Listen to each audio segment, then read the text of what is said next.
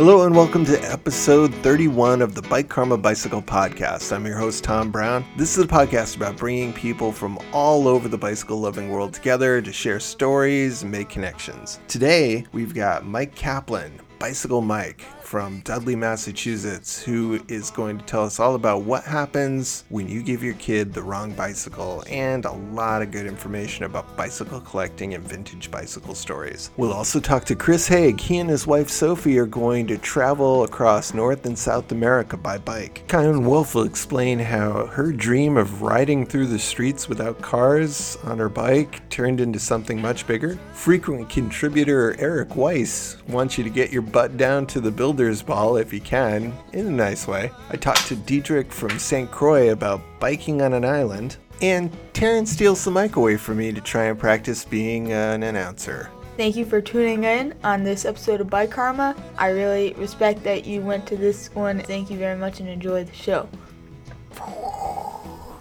Okay, thanks, Taryn. Let's roll out. Yeah.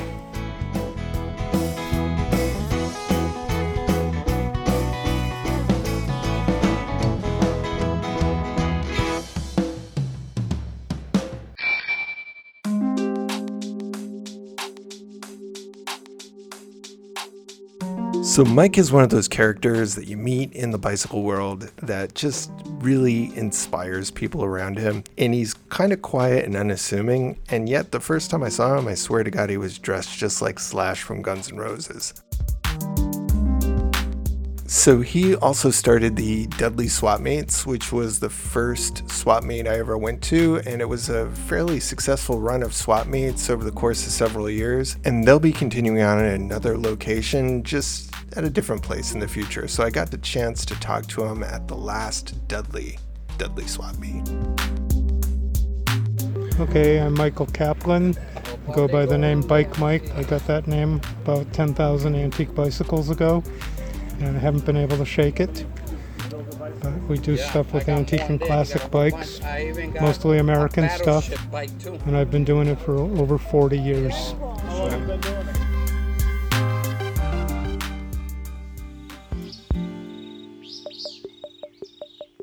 In 1956, when my parents got divorced, when I was 4 years old, my mom moved to Lexington, Mass. My dad stayed in Worcester. And when my dad came out to visit me on my birthday, which was 4th of July, I talked them into getting me a Schwinn Black Phantom because I said, well, if you're going to dissolve our nuclear family, at least let me be the coolest kid in town with the coolest bike. So I showed him the Schwinn Black Phantom in the back of the comic books in the back of Boys Life magazine, and they agreed they were going to go and get me a Schwinn Black Phantom. So they went out to get it, and the salesman talked them into the Robin Hood Raleigh because he said, oh, you don't want to get him that 68-pound Schwinn Phantom. All the kids want these, the Robin Hood Raleigh. They're lightweight. That's what every kid wants. So my parents came back with the Robin Hood Raleigh, and I had a conniption fit. I started jumping up and down. My parents were both shrinks. And I said to them, I thought you were educated people, you're morons. Where's the horn? Where's the locking front suspension fork? Where's the tail light? Where's the brake light? I completely went off on them. Where's the tank with the button? So I guess I overdid it, and they maybe, if I had been a little more laid back, they would have brought it back and got me the Schwinn I wanted, but they said, no, we can't reinforce this behavior, so I was stuck with the Raleigh. As soon as my dad left to go home, I went out to my mom's shed and I grabbed a sledgehammer and I came back. And no, I didn't smash the bike. I have too much respect for bicycles. But I did knock the legs off one side of my mom's picnic table and I made a ramp. And now we were going to see how far that Robin Hood Raleigh could go with no one on it.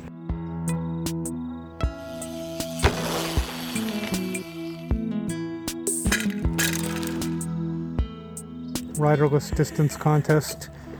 And consequently, I jumped the Raleigh probably 15 times and I couldn't destroy it because it was too light, so it didn't destruct when it hit the ground, and so I was stuck with that bike.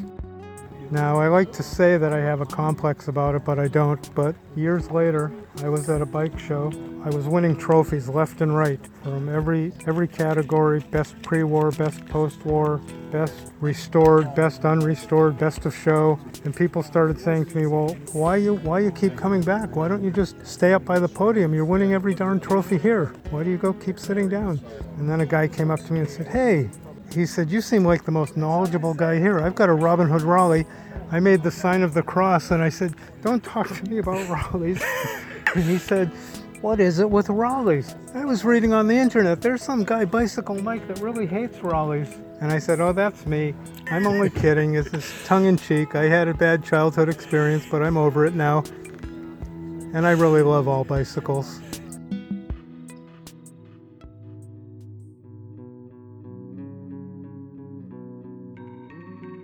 Well, I just wanted to thank you for sparking the hobby in me. I really appreciate that. My pleasure. Got to get young people involved. I try to advertise now to get people outside the regular collectors, the regulars that come here so we've been saying free appraisals, bring your bike down, sell the bike, the bike you don't want, find the bike you always wanted, and just try to really encourage people to get into the hobby. I call it the Wayback Machine to healthy fun and fitness. You know, when these bikes were popular in the 50s, there was very little heart disease in America, very little obesity, and try riding one of these one-speed bikes and you'll soon realize why. I think that you're right. Every time that you get a newbie or a civilian coming into it and they say, oh, I can buy a whole frame for $5 sometimes. I can get a wheel set for $20 or $50. And they get the bug. And they get the bug. Or they can at least get some parts that people are shifting around. You know, a saddlebag at a shop is going to be $30. Here it's like $4. It's a fraction, It's like the Salvation Army or a thrift store. I've written a lot of articles about bicycles. I wrote for Antique Trader and Toy Trader and Toy Box Magazine, the Vermont Antique Times, a lot of publications, New England Journal of Antiques and Collectibles. And the last article I wrote, I was saying how in real estate they always say it's location, location, location. And with bicycles, I say it's condition, condition, condition. And what happens is when people get the bug frequently and they see that there is money in this hobby, they go out and they scour the countryside grabbing every bicycle carcass they can get with dreams of early retirement. But what I do say is that all the bicycles and the uninformed choices we make initially, it's our tuition. It is how you learn those choices and how you become like seasoned and an advanced collector. And a lot of times people will buy girls' bikes to get the parts that will fit onto boys' bikes. And so it's always, and like Malcolm Forbes said, buy stuff because you like it, not because you think it's going to make you rich. Then if it doesn't go up in value, at least you like what you're stuck with. And I concur with that completely. I agree too. And I'll just say one thing at the end, which is basically, when's the last time you rode your Picasso to the park? I love that. I love that. I've seen people, you've been doing this long enough, where I've seen new swappers come into the profession with that attitude, like I'm going to make a ton of money, and you see them coming in and then start asking eBay prices. And it was sad, but I've seen a couple of people come and go, and then I've been there on the day where they're getting out of the hobby after getting into it, and their tuition was, they dropped out before they graduated, unfortunately. But you got into this whole game at really the early. Perfect time, like when eBay was first starting, and you kind of hit it at the exact right time. I was doing it for a long time before eBay. You have time for one more anecdote? Sure, yeah. This is kind of interesting. I used to have this pre-divorce in the 80s. I had over 650 bikes in my collection. I had boys and girls Hopalong Cassidy bikes, 20-inch, 24-inch, and 26-inch. Boys and girls Donald Duck bikes, 20-inch, 24-inch, and 26-inch. Had a massive collection, high wheelers, wooden rim bikes. And my divorce kind of wiped me out to almost no bikes at all, and I built it back up. But when I sold my Hopalong Cassidy bikes, boys and girls, it was ironic. I had bought the boys' bike at the Copake bicycle auction quite some time ago, and I had bought the girls' bike in Maryland. I came upon doing some research, came to find out that those two bikes had been given to a brother and sister for Christmas, and that they were the bikes ended up getting reunited again in my collection like 20 years later or more, maybe 40 years later. And this is way before eBay. America Online in the early 80s, maybe mid-80s, whenever it was, they had the AOL bulletin boards. And I was on the AOL bulletin boards, and a guy said, looking for Hopalong Cassidy, Gene Autry, Roy Rogers, Cowboy Collectibles. So I emailed him and said, hey, do you have any Hopalong Cassidy bicycles? And he said, no, but I sure wish I did. And I said, I do. And he said, how much? Now, ironically, a few weeks earlier, I had tried to sell them at one of these Northeast Collectibles extravaganza shows, and I was asking $3,500 for the pair, and really not a penny less, and a guy came and offered me $2,000 for them. And I said, look, sir, I'll come down $750, you come up $750, you can steal them without a gun for $2,750. And he said, no, I'm going to pass. Now fast forward to where I've got the guy emailed from America Online, and he says, how much for the Hopalong Cassidy bikes? And I said, sir, if I don't get $6,000 for them, I'm not selling them. And he says, I'm up near Niagara Falls. You're in New Hampshire. He said, if I leave at 3 in the morning tonight, I can be there around. And I said, that's fine, but make sure you bring $6,000, because if you bring $59.99 and 95 cents, you're not going to go home with the bicycles. So he shows up, and I show him the girls' hoppy bike first, and he completely flips out because the condition was amazing, which is how it usually is. Girls' bikes tend to be in better condition than boys' bikes because girls were also playing with dolls and took good care of their stuff. Boys were doing the riderless distance contest, moving dismounts, everything else, and they were wrecking the bikes. The guy said to me, if the boys' bike is half as nice as this girl's bike, you've got a deal. I said, well, sir, I showed you the girl's bike first because the boys' bike is even better. I brought out the boys' bike. He handed me $6,000 in $100 bills that looked like one piece of paper. It was like, and I was like, wow. And I was so glad I didn't sell them for $2,750 a few weeks earlier. And that's when I started believing in the power of the internet. How long have you been at Dudley here with the swap meet? This is the 10th year, but it's our last show at this location because the building froze last January. The building is closed, and I have a new location in Connecticut that's going to be opening for the next bike show, hopefully in September. Where in Connecticut? It's in North Grosvenor-Dale, 5 miles from this location, right on Route 12. The fact is I still like to meet people face to face. I always work with people.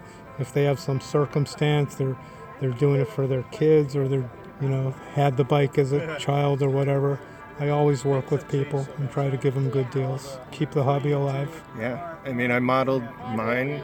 If you come to mine, hopefully next year. I will for sure. I modeled it exactly after this. Thank you so much. That's 25. That's a supreme 25 compliment. $25. I walk around, I collect it, keep it chill. People are like, how big a spot do I get? And I go, well, we're just going to be nice to each other, and we're going to fill up the space. Tell them whatever you need. Yep. Yep. Yeah, we haven't gone up in price in 10 years, and when I get to my new location, it'll be the same. What's your advice for where is it at these days if you were coming into the game? I think always still look for balloon tire bikes. I sent out a flyer to all of the transfer stations and all of the junk collectors and all the pawn shops and everywhere. What I did was I put pictures of all the bikes I really wanted, and they were numbered. They weren't even identified, so the people couldn't shop them around. And then I started getting I have a toll-free number that spells the word bike, and I just told people, if you have any of these, and even if you don't have them now, save this piece of paper. You may find them someday. Knowing where to sell them is good advice. And it's amazing how many you turn up like that. And just put out the word to as many people you know.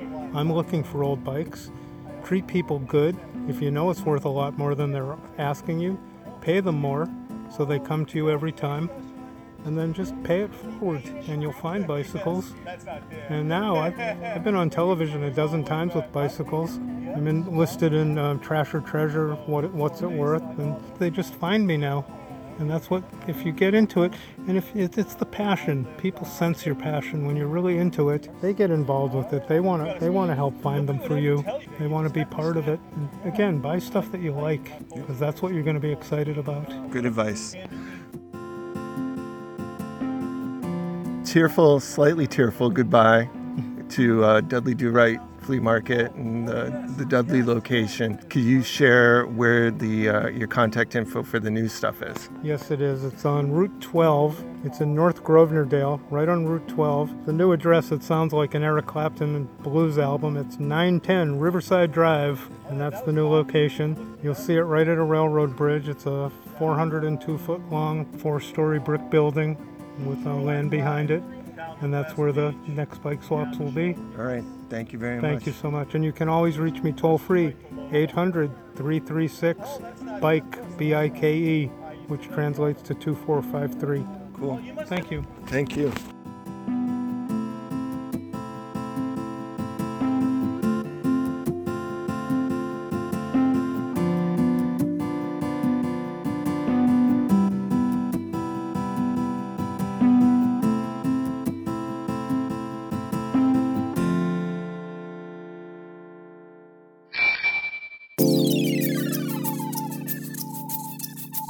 Hey, this is Kyone Wolf, and this is how the pre-Eversource Hartford Marathon bike ride Pedal to the Metal got started. I was hit while riding my bike by a car in the west end of Hartford in June of 2016. I got a plate and 8 screws in my collarbone, and while I was riding my bike after I'd recovered, I was thinking so much about how nice it would be to not share a road with cars. It occurred to me that before the Eversource Hartford Marathon, they closed the streets down to set up bananas and water and stuff. So a couple friends and I got together and we rode the marathon route before the marathon started, and it was awesome. It was glorious. It was almost totally car-free, and it was kind of exhilarating too because it was the marathon route and they were setting up. So I contacted the Hartford Marathon and I said I think it would be kind of cool to do this, and we could raise money for BCCO, Hartford's only bike store, and we could call it Pedal to the Metal because it's a marathon metal. And they were like, we're interested, but we need more time, so you have our blessing, do it again. But could you do it at 4 a.m? Because we want to make sure you don't block the marathon traffic, which is totally reasonable. So I started a Facebook page, Pedal to the Metal, and drew a terrible looking medal and made some flyers. I didn't do too much, but I expected maybe 10 or 15 people to show up on marathon morning because it's 4 a.m. Who would do that? I had printed 42 release forms because 42 is my favorite number, and I ran out of release forms. Over 50 people showed up to this 4 a.m. bike ride in outfits and costumes and spandex and lots of lights, and it was so exhilarating and fun. And so we took a bunch of pictures and videos, and I sent everybody who'd signed the release form, I sent them an email asking, like, what went wrong, what went right, how much would you pay for this if you knew that part of it was going to BCCO, how much would you pay if it wasn't, and got all this information, packaged it up, went back to the Hartford Marathon Foundation, and they were like, oh, cool, that is a great idea, glad it went well, sounds great, we'd like to do it to celebrate our 25th running, which is in 2018, but you gotta raise 20 grand, because it's gonna cost that much for us to produce it, for the permits, for the insurance, for the police lead and rear car. You do that and we'll work this out. And I did.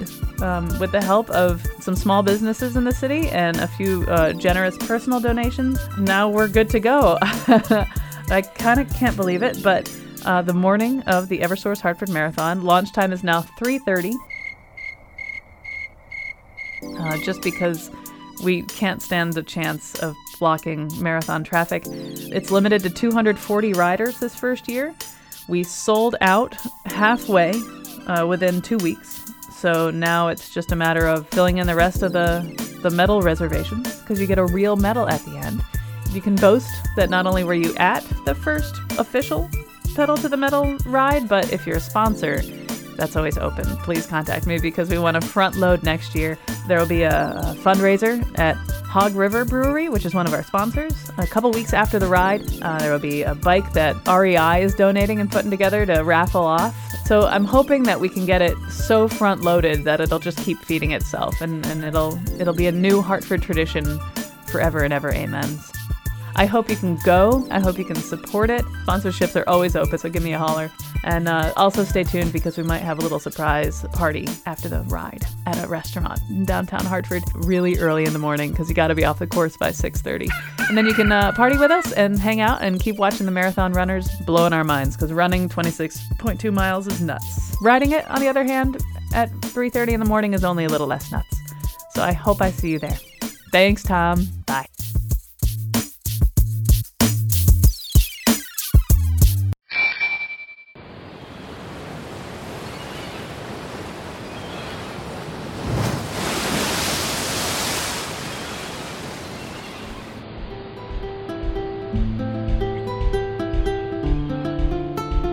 So some people like cruises. To me, it just feels like confinement. As a cyclist, I think going onto the islands might make you feel claustrophobic. But I talked to Diedrich Lukens, who is an avid cyclist who lives on St. Croix, one of the U.S. Virgin Islands, and he talked about what it's like being a cyclist on an island.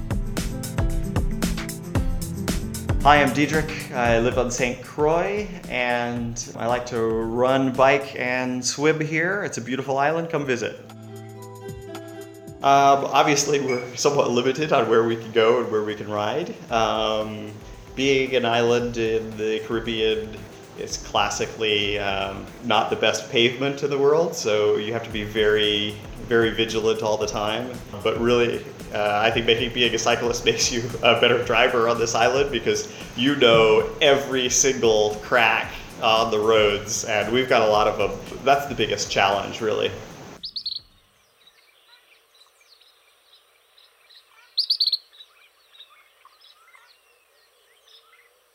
This is not a volcanic island. This island is an upheaval, whereas the rest of the Caribbean is a volcanic island. Okay. So, we do have some volcanic segments, but it's mostly just seabed that came up. But you got some steep climbing roads here. Yeah. If you compare us to all the other Caribbean islands, we're one of the flattest and lowest. But that being said, there's still some significant elevation here and some roads that go up. So the Beast is a notorious climb that was incorporated into the half Ironman that started here 30-something years ago, which is no longer going on, although a different group is going to replace that with a different triathlon.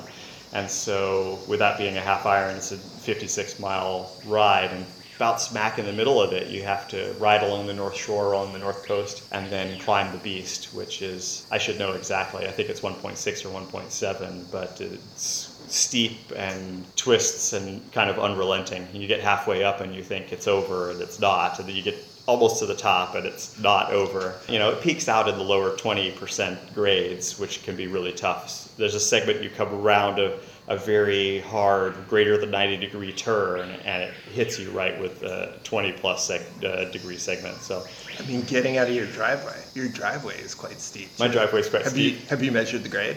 I haven't. But I always make sure that I'm in the small ring before I try and get out of my driveway.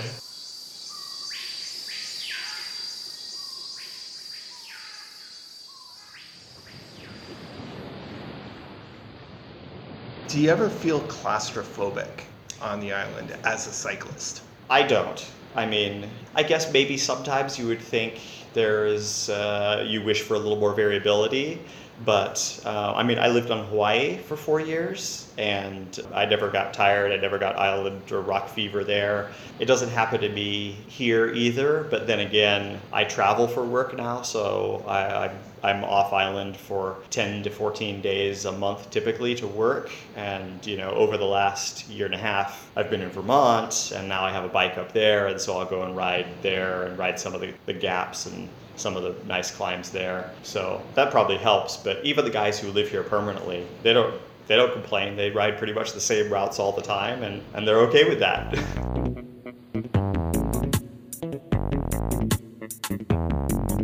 Where I live, there's squirrels. Yeah. In Scotland, there's sheep. Yeah. Here, there's chickens. And mongoose. Yes. Have you ever hit a chicken? I've never hit a chicken. I've never hit a mongoose. I'll come close. You'll see a lot of mongoose here. They were brought in to help with cane rats when the island was pure sugar production. I don't think they really helped with the rats, but they definitely killed off all the native snakes and a lot of the native birds, and now they're everywhere. But you cannot ride without seeing lots and lots and lots of mongoose. Well, here's to hoping I see a mongoose while I'm out here. Yeah. So the islands do have some pretty cool places to go biking. One thing is they're still recovering from the hurricanes that happened in September, and they will be for quite a long time. So one of the ways to support the islands is to go down there and visit. And it is pretty cool to go cycling around and see some mongoose.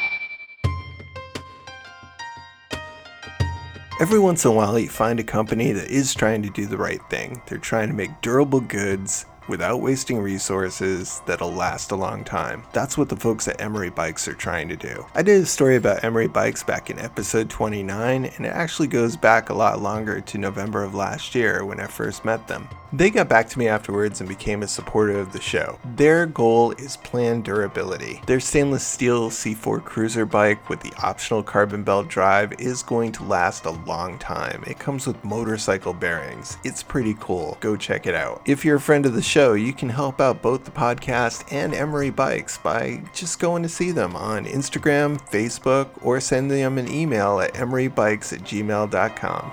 Thanks.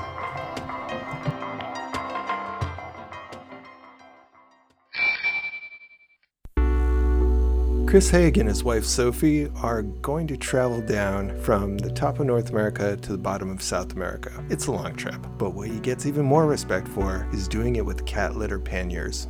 Just a warning, at the end of this piece, he mentions the name of his website, and the podcast is family friendly, and it's gonna sound not PG, but it is. Trust me, it's just a little weird, but it's a good website, and the feed on Instagram has the same name. My name is Chris Haig, and I am just getting ready to ride bikes across North and South America from Alaska to Argentina with my wife, Sophie George. When you try to tell somebody that you're going to ride a bike from Alaska to Argentina, there's a few different ways that they can react, and one of them is you're crazy.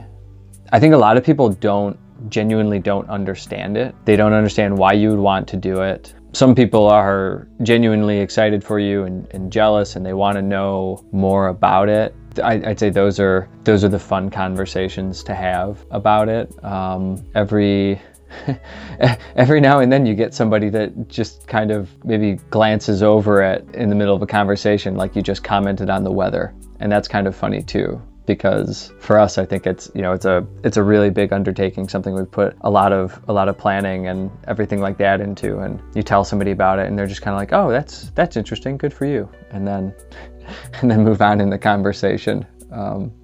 That's sort of a funny response, I think. Why from Alaska to Argentina? I guess it's just the iconic bicycle tour. You know, you kind of sit around and you daydream about what's the biggest trip that you could do, and then one day you kind of realize that you've got everything in place to do it, so you do it. I'd say on an average day we would ride 50 miles. I guess if you break it down, you know, the total trip is going to be somewhere in the range of 20,000 miles, and we're giving ourselves 2 years to do it. So 50 miles a day, 4 days a week, that's 20,000 miles over 2 years. Yeah, so we actually, as far as budgeting goes, we've detailed that quite a bit. Yeah, we're pretty detail oriented. I'm a little bit of a spreadsheet jockey. If you take a peek on our website, there's a budget page on there. We've got it broken down piece by piece for all of our gear that's on there, which will each have, I want to say, somewhere around, $7,000 in gear when you consider, tents, bikes, sleeping bags, pads, any electronic devices, everything like that. And then over the course of 2 years, if you include all of our travel, food, all of our gear, visas, everything that we could imagine. I think we even budgeted for having to bribe police every now and again in a few countries, and all of that equates to about $30,000 over the course of 2 years, and that's $30,000 per person.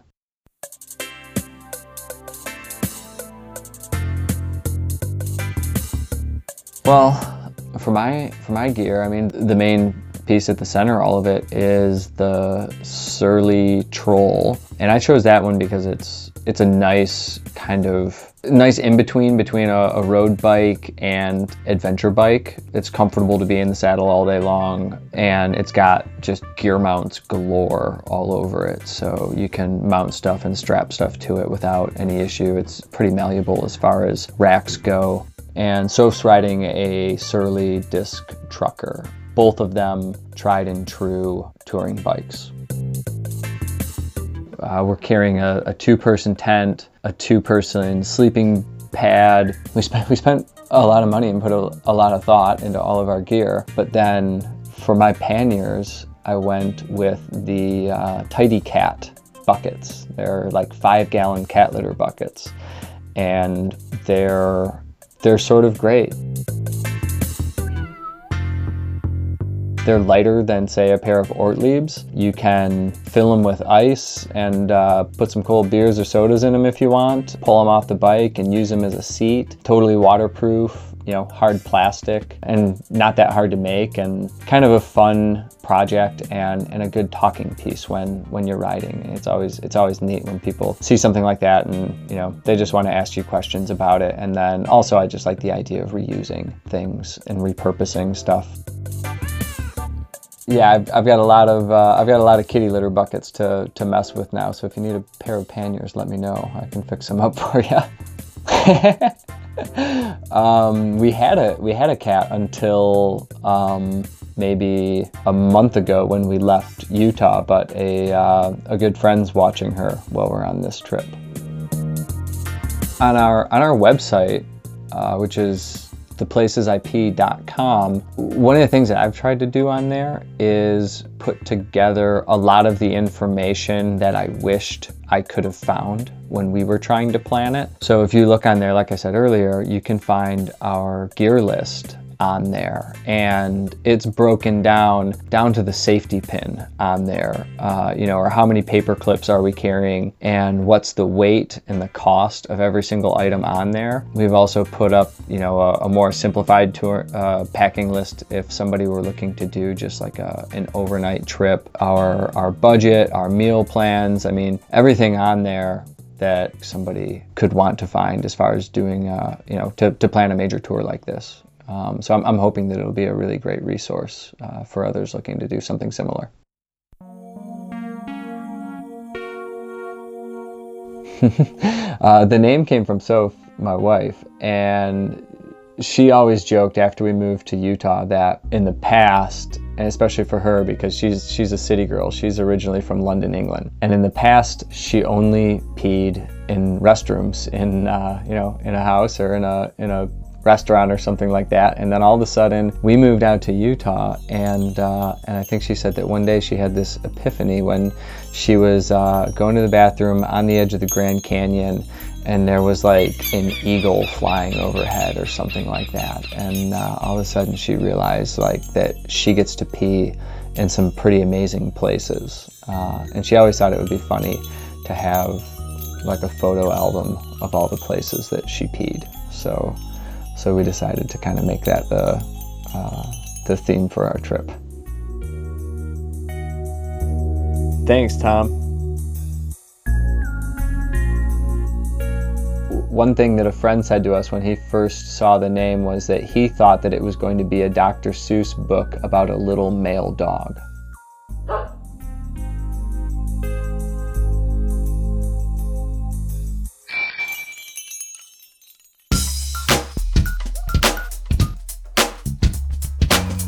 Hey everyone, Eric here, ringmaster of the Builders Ball, New England's only hand-built bike show, returning to Boston this fall for our 8th annual show. We'll be at the Innovation and Design Building on September 22nd, that's a Saturday, from 2 to 10 p.m.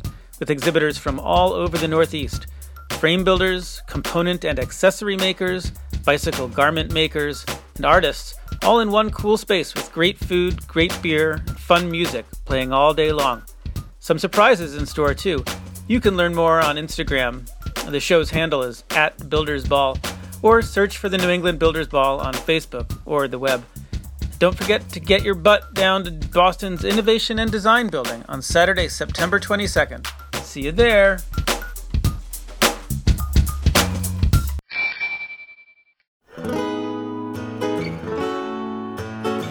Well, thanks for coming along on the ride on another episode of Bike Karma. I'd like to thank the band Mobjack and Keller Glass. You can check them out at mobjackmusic.com. They do our opening and closing theme music, and they have a lot of good songs. I want to thank our guests, Mike, Chris, Eric, Kyone, Diedrich, and Taryn. I want to give a shout out to the Ado Bike Shop in Houston, Texas, and another shout out to Sean Granton from the Urban Adventure League PDX, both of which I hope to have soon on the show. Thanks to all the people who've downloaded in over 50 countries. Really appreciate you checking out the show. Hey Jordan, I saw you download. Assalamu alaikum. Hola Peru, and thanks for checking out the show. And Oprah, I'm still waiting. Greenland, you know. If you have any comments, suggestions, or stories that you'd like to share on the show, or if your company or organization would like to be a supporter of the show, please contact me at bikekarmaguy@gmail.com, and I'll get back to you soon. Thanks to everybody waiting in the queue for their segments to be edited and aired. It takes a lot of love to produce each little episode, so I appreciate your patience. Thanks to Yup for the really nice review on iTunes. I appreciate it. And for the other people who left positive reviews too, I can't say your names, I appreciate you as well. The Bike Karma podcast is the intellectual property of Tom Brown. All rights, including copyright, trademark, and all those other ones, are reserved. Oh, Taryn, September is the hardest time to be a teacher. You're going back to school and really tired. I'm thinking of maybe giving up on my ABC Quick Check. No, don't do that. You should not stop doing your ABC Quick Check. It's the only thing that keeps you safe. A stands for air. You need that. B stands for brakes. You also need that. And C stands for chain line. That makes your bike move. And after that, you should do your quick releases, because that's the last step. And then you should drop your bike and make sure nothing's out of place. You're right. I shouldn't skimp just because I'm tired. Also, if you're doing anything that has 2 or more wheels and is not a car, you should wear your helmet, because that keeps you safe when you're going really fast. Ooh, you're adding it in there, Taryn. Yeah. You know what I'd say? I'd say you're trying to keep it wheel.